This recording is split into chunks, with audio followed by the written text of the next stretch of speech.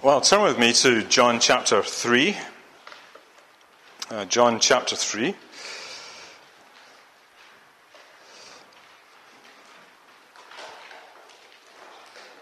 I want to read about this interaction between the Lord Jesus and Nicodemus.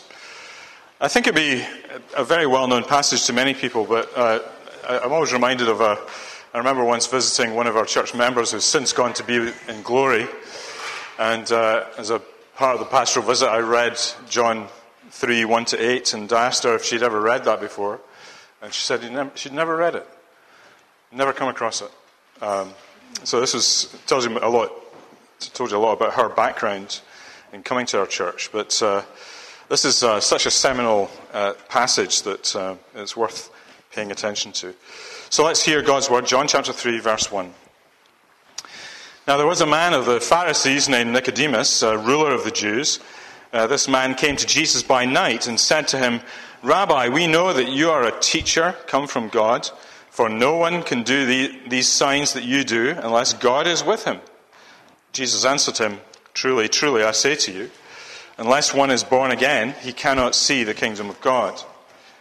Nicodemus said to him, "How can a man be born when he is old? How can he enter a second time into his mother's womb and be born?"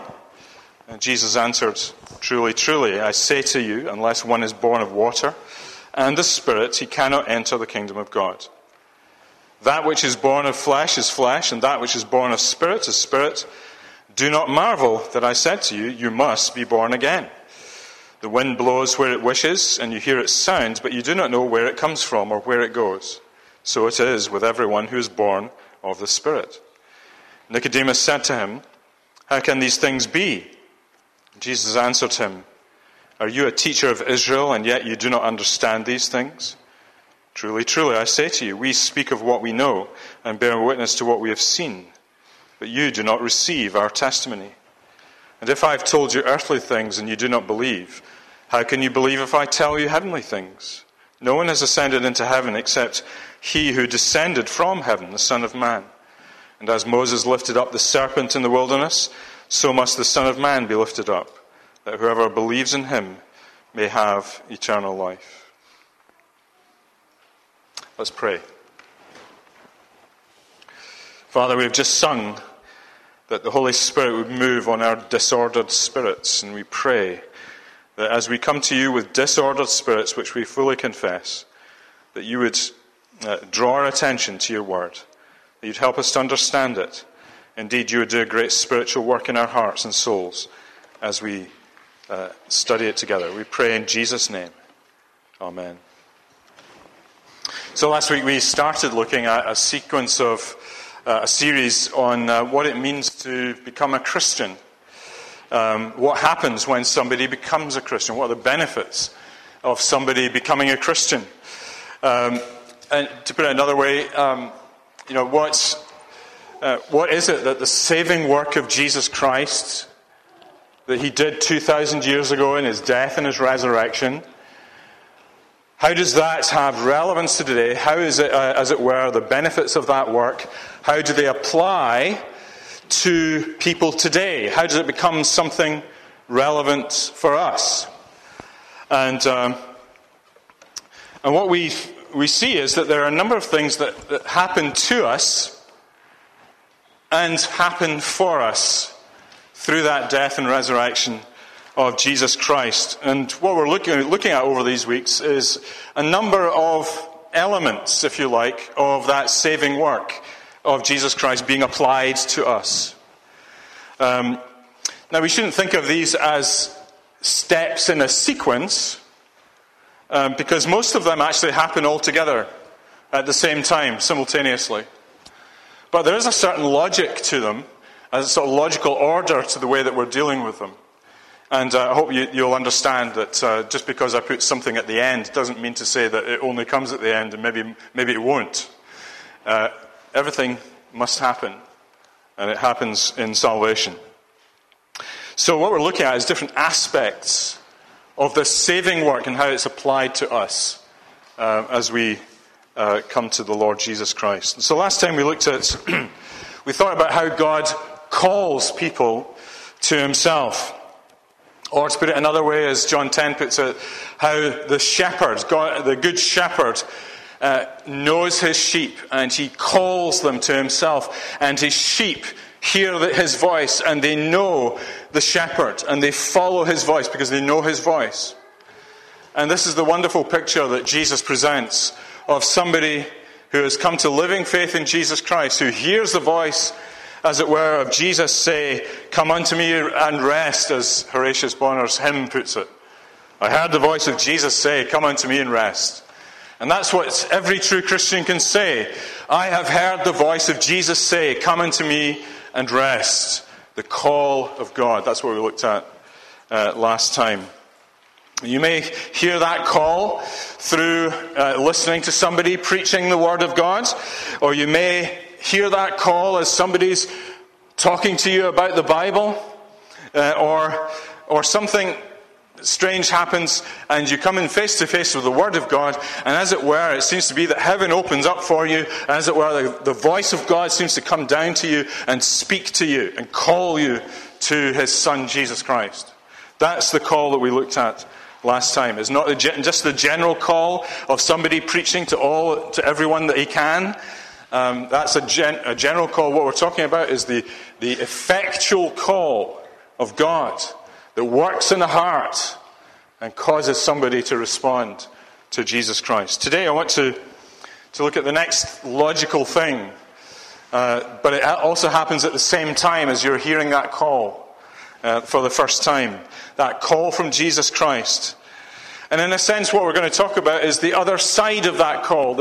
In this relationship between God and us, God is doing the calling, and what's happening on this side?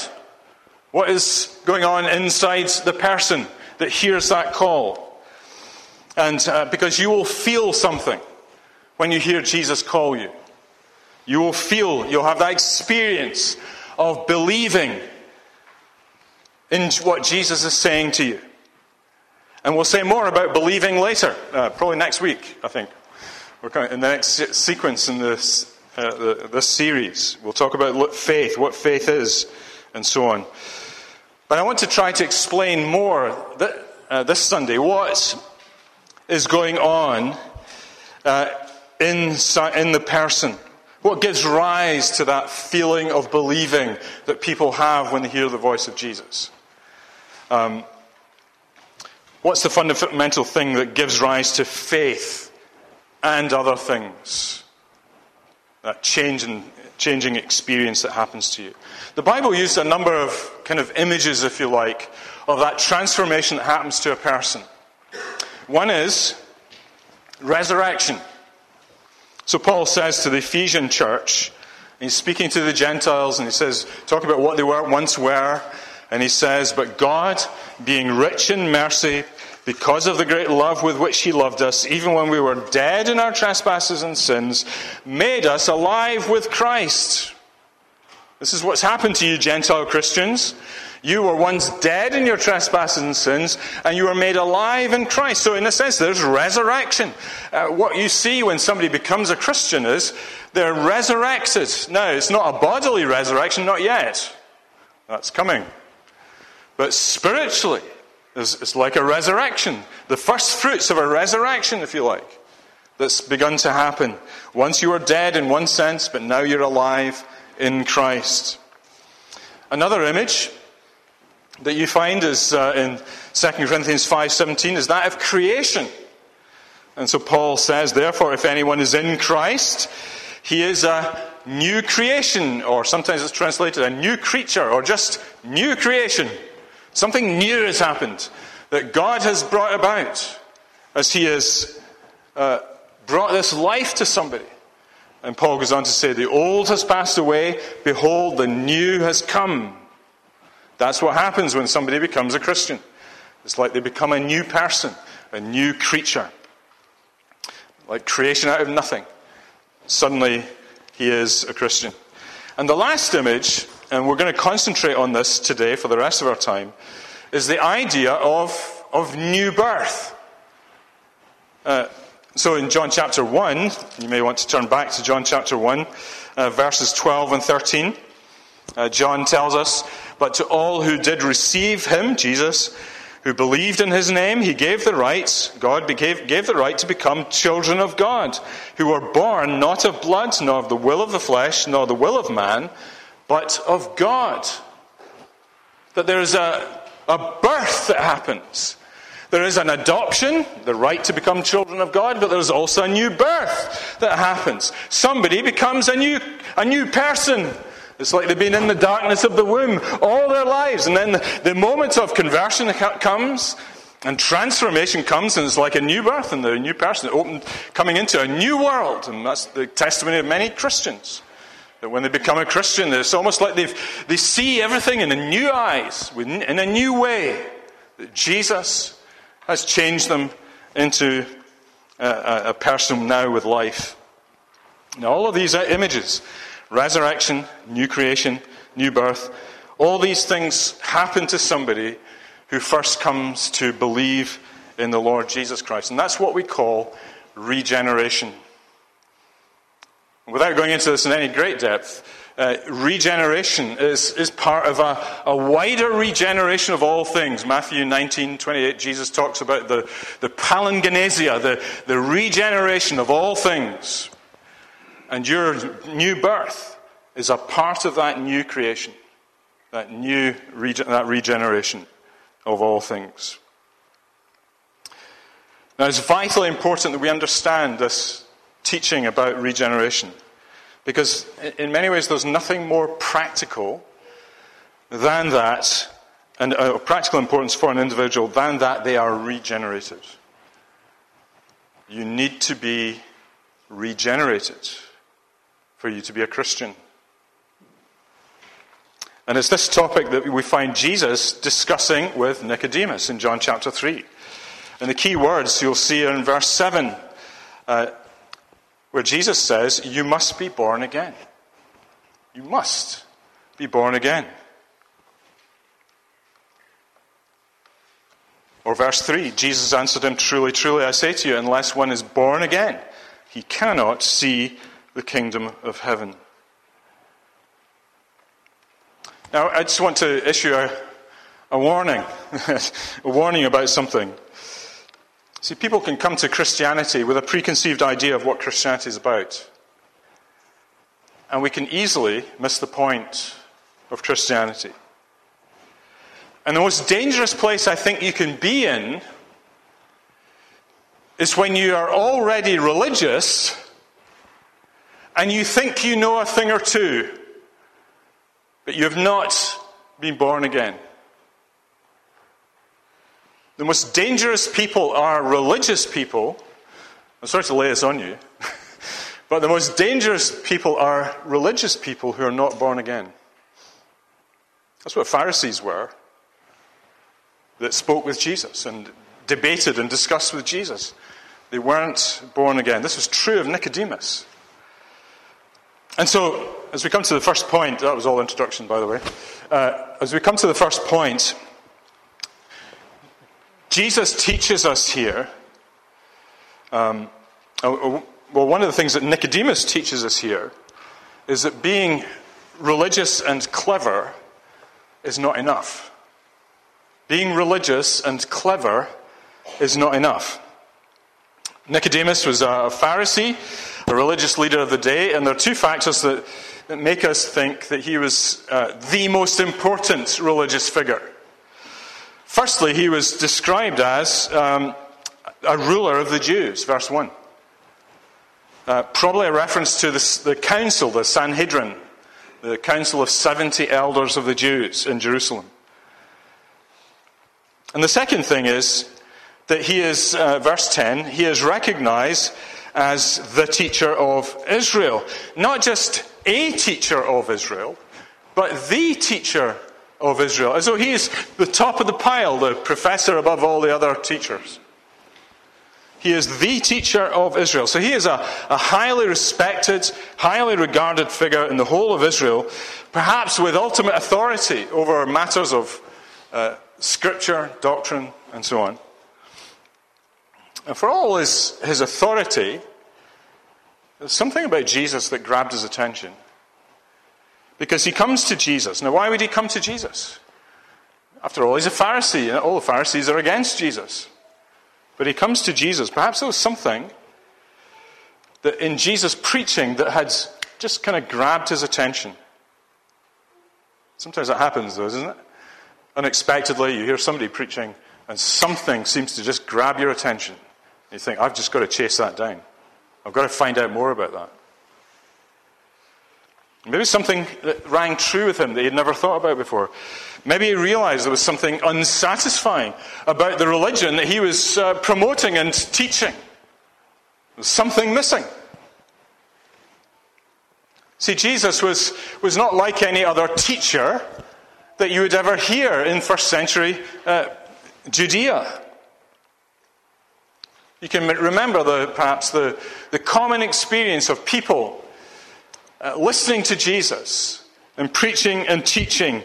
And the reaction of the people was simply that of astonishment. He was unlike anybody else that had ever come and walked upon the earth. And it caused people to say, who is this man? Who is he?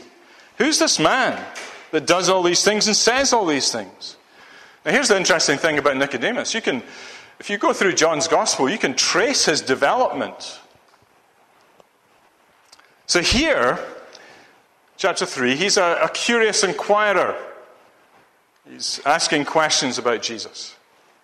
When you get to John chapter 7, he's discussing the phenomenon of Jesus with other Pharisees and chief priests, and he is a tentative defender of Jesus. So he's moved from curious inquirer to tentative defender. And then finally, in John chapter 19, what does he do? He's with Joseph of Arimathea, collecting the body of Jesus in order to bury it properly. In other words, he is an open follower of Jesus Christ at the end. Quite a transformation, eh? Curious inquirer, moving through to tentative defender to follower of Jesus, Nicodemus, the teacher of Israel. Isn't that often how people find the kind of trajectory that people find themselves on? That something about Jesus catches their interest, and there's something of an unquenchable interest that kind of grows and grows. It's like a fountain that kind of rises up within you. You can't quell it down, and you're trying very hard, and you try to ignore all these thoughts that are coming into your head, but you just cannot seem to do it. You can't chase it away. And it keeps coming back to you. And so you've got to find out something about him. And you begin to defend him, and you begin to think, yes, there's something about this Jesus. And then eventually you become a follower of Jesus. That's a testimony of so many people. I wonder if there's anybody like that here today. You've gone through that experience. Of being an enemy of Jesus to a curious inquirer, to maybe a slight defender, and then a follower of Jesus. What an amazing thing. What an amazing thing when that happens to people. Shouldn't we pray for this all the time? That this is the kind of trajectory that people should be on? That they come to Jesus in that way? Something uncontrollable that comes into their lives, and they cannot put down that desire to find out more? Oh, we should pray this. We should be praying this on Thursday nights when we meet for prayer. We should be praying it at home. As you pray for the ministry of the word here in this church. Pray for these things. Well, Nicodemus is a curious inquirer that comes at night. It's dark. Maybe it's so that he won't be recognized as he sort of steals through the night and comes to Jesus. It's not the place of the teacher of Israel, to be seen with this renegade Jesus, so he comes at night time. But clearly he wants to talk about something from the teaching. And he says to Jesus, we know you are a teacher from God. And here's maybe the level of his thinking at this point. He's thinking, well, I'm a theologian. I'm a very clever theologian. I want to go and talk theology to this man. And he's a teacher. He's got some interesting ideas, and I like talking about interesting ideas. So let us go and have a good conversation together about spiritual things or religious things. Let's talk theology. And so he addresses Jesus as teacher. He totally underestimates Jesus. Because what Jesus is talking about here is not more teaching.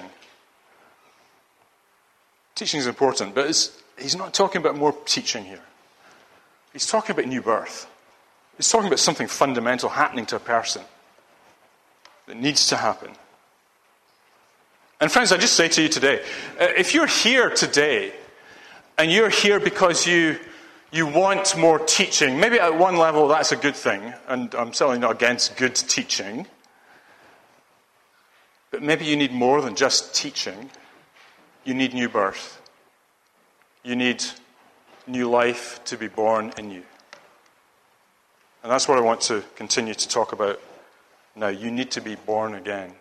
So let me talk now about the necessity of being born again. You see, it is a necessity. Jesus says, you must be born again. Verse 7. And it's necessary in two ways. Firstly, it's necessary for everyone. In other words, there's not one group of people like the Jews and another way for another group of people like the Gentiles. This is a statement for everyone. No matter where you come from, you must be born again. We see that in the way that Jesus generalizes the idea in verse 3. Truly, truly, I say to you, unless one is born again, he cannot see the kingdom of heaven. He cannot see the kingdom of heaven. So this is something that is for everyone and for anyone. If you want to see the kingdom of heaven, you must be born again. There's no other option. Now, I've been Christian 40 years or so, and every so often, I come across somebody who says to me, "Are you one of those born again Christians?" Are you one of those born again Christians? And there's a quick answer to that. Well, I'll not go into that just now. But you see, sometimes people think there are two kinds of Christians. There's kind of like born again Christians and normal Christians. There's bonkers Christians and sensible Christians. Born again, not born again. But you can be, some people think you can be Christian without being born again. The point here that Jesus is making is, if you're not born again, you cannot see the kingdom of heaven.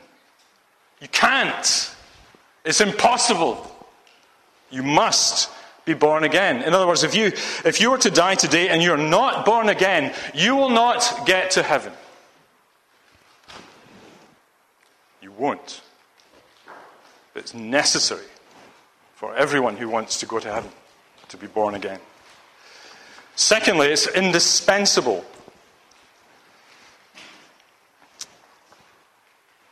It's the same for everyone, and it's indispensable, secondly. And of course, there are certain things that are dispensable in the Christian life. In other words, you can go without them, and you'll still enter into the kingdom of heaven. One example is baptism. Baptism is a command of Jesus, yet it's possible that somebody might not be baptized, and they will still enter the kingdom of heaven. How do I know that? Well, the example that everybody knows. One of the criminals with Jesus on the cross, so he's on one hand, there's a criminal to whom Jesus said on the cross, "Today you'll be with me in paradise," or you'll see heaven. He's not baptized, no time. Not possible when you're hanging on a cross.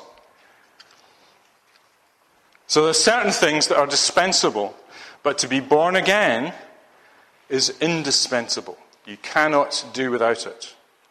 You must be born again. So that's a necessity of the new birth. Let me talk about the nature of the new birth. And that's a question that was clearly in Nicodemus' mind, verse 4. Look at verse 4. Nicodemus said to him, "How can a man be born again when he is old? How can he enter into a second time into his mother's womb and be born?" A natural question, I suppose, if you don't understand what he means by being born again. He may have been baffled. Maybe he's poking fun. I don't know. We can't tell from the text. But he certainly didn't understand it. And so the first thing we need to understand is, where does this birth come from? Where does it come from? And one way of translating verse 3 is, "Truly, truly, I say to you, unless one is born from above." So if you've got an ESV, you'll have a footnote there in verse 3, number 3, that has this phrase, "from above." The word there is anothen, and it just means from above. And so this is a birth that has its origin from above, from heaven. So as it were, something from heaven is coming down. A gift from heaven is coming down to the person and bringing new life. Flesh gives flesh to flesh, but spirit gives birth to spirit. That's Jesus' point.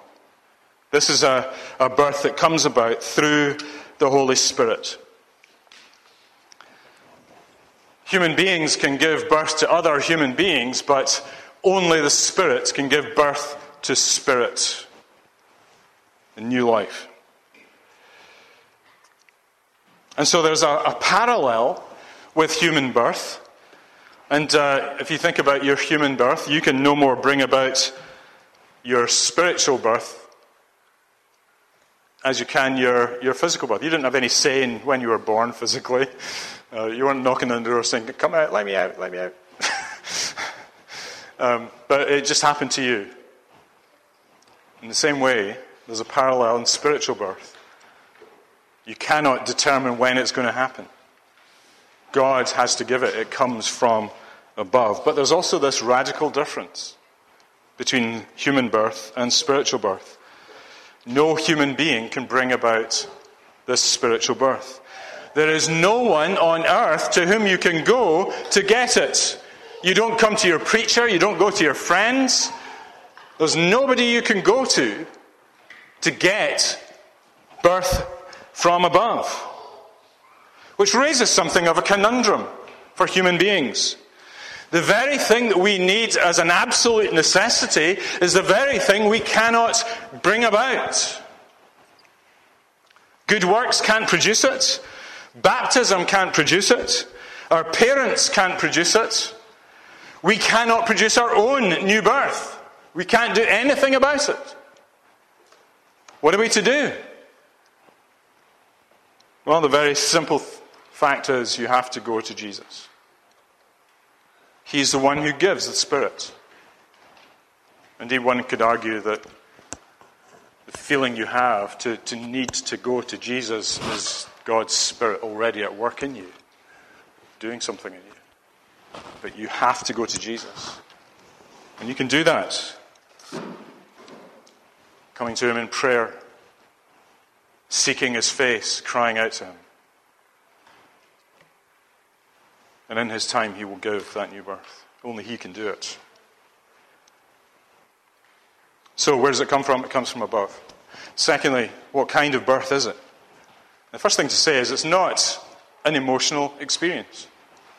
To be born again is not to have an emotional experience. And I've heard people say this, I've had a born again experience.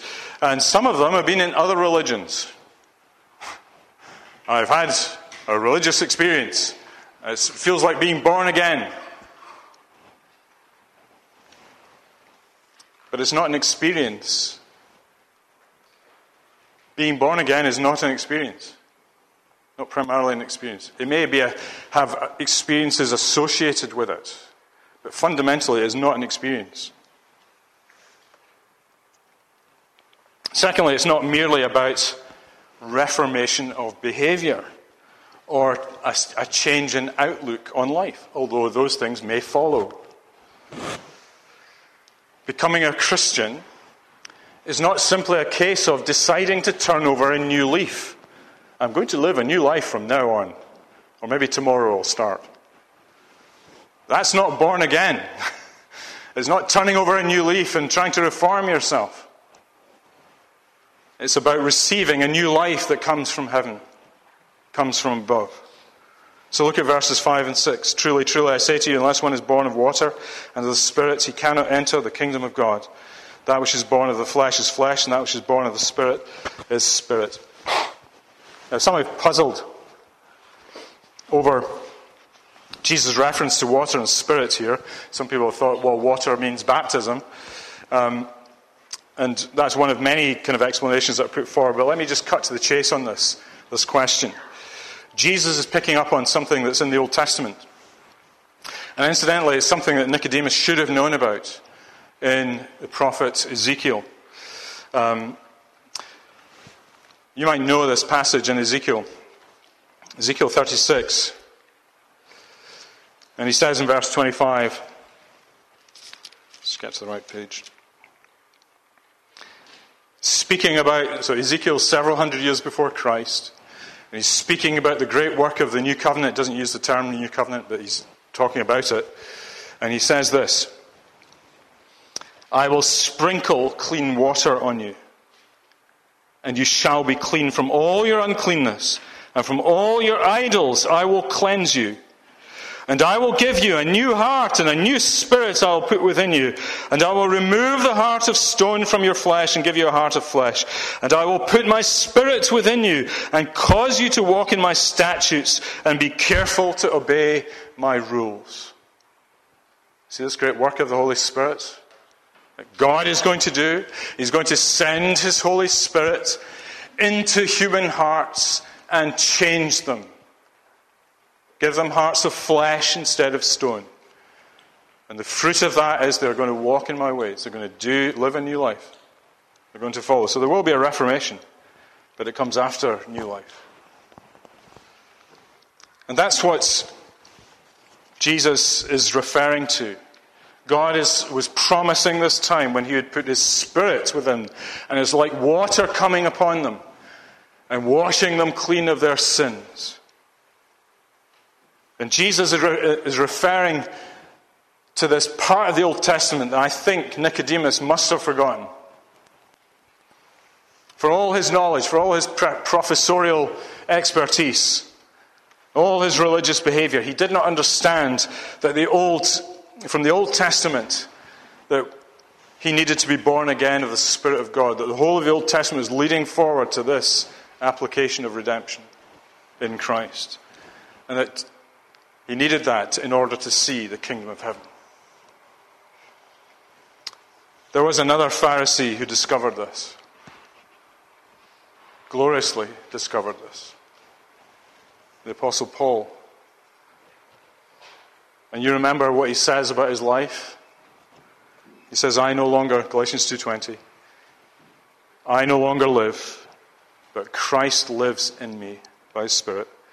The life I live in the flesh, I live by faith in the Son of God, who gave himself for me. This is the essence of new birth. That Christ by his Spirit lives in you, who gives you faith in Jesus Christ, who enables you from the inside out to live for him. This is the new birth. Let me just talk now, as we come to finish, on the signs of the new birth. A few more minutes. Jesus says that we cannot make the new birth come about, but we can see the effects of it. Jesus uses an everyday example in verse 8. The wind blows where it wishes, and you hear its sound, but you do not know where it comes from or where it goes. So it is with everyone who is born of the Spirit. We can't see the wind. We can see the effects in the leaves on the trees, but we cannot see the wind itself. That's like the Holy Spirit. And so when somebody is born again, we expect to see changes, effects of that new birth. And let me suggest a few things that come actually from that Ezekiel passage that we read. First of all, the removal of idols in life. Things that hold you. Objects of love and adoration and veneration in your life. Things that are non-negotiable, things that you're going to hold on to in life, except Jesus, outside of Jesus Christ. And we see when somebody becomes born again, that their little hands let go of these things because they're new people in Christ. And they'll gladly seek to take hold of Jesus Christ by faith. Now, hear me closely. I'm not saying necessarily that a person who becomes religious and starts attending church, although attending church is a good thing, a necessary thing, important thing. But this is about the heart. This is about what changes inside. It's about this question, to whom or to what are you giving your life? Have you let go of those idols that you have spent all your life clinging on to and are sacrosanct and will defend to the hilt? And will you instead turn to Jesus Christ and seek to take hold of him? Because a person that is born again has Jesus Christ at the very center of their life. So, first thing is removal of idols. Second thing is there's a heart of flesh and not of stone. A genuine spiritual life is not something that's pretend.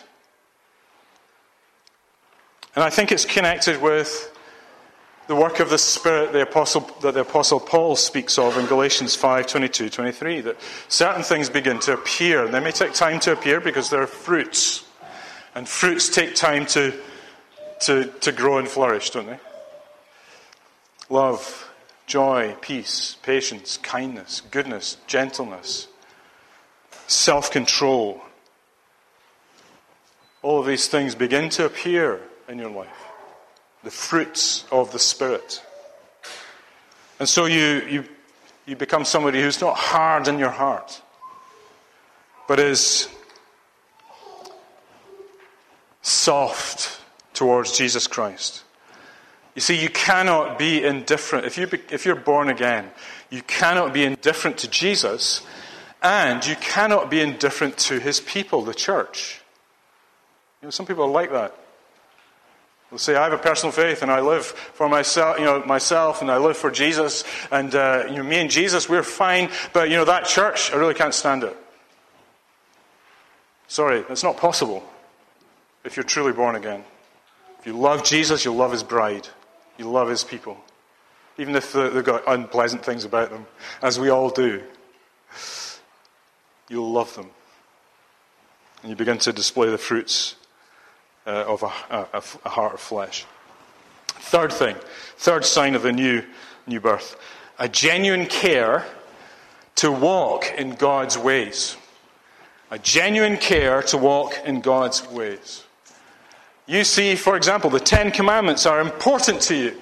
You want to be obedient to the Lord.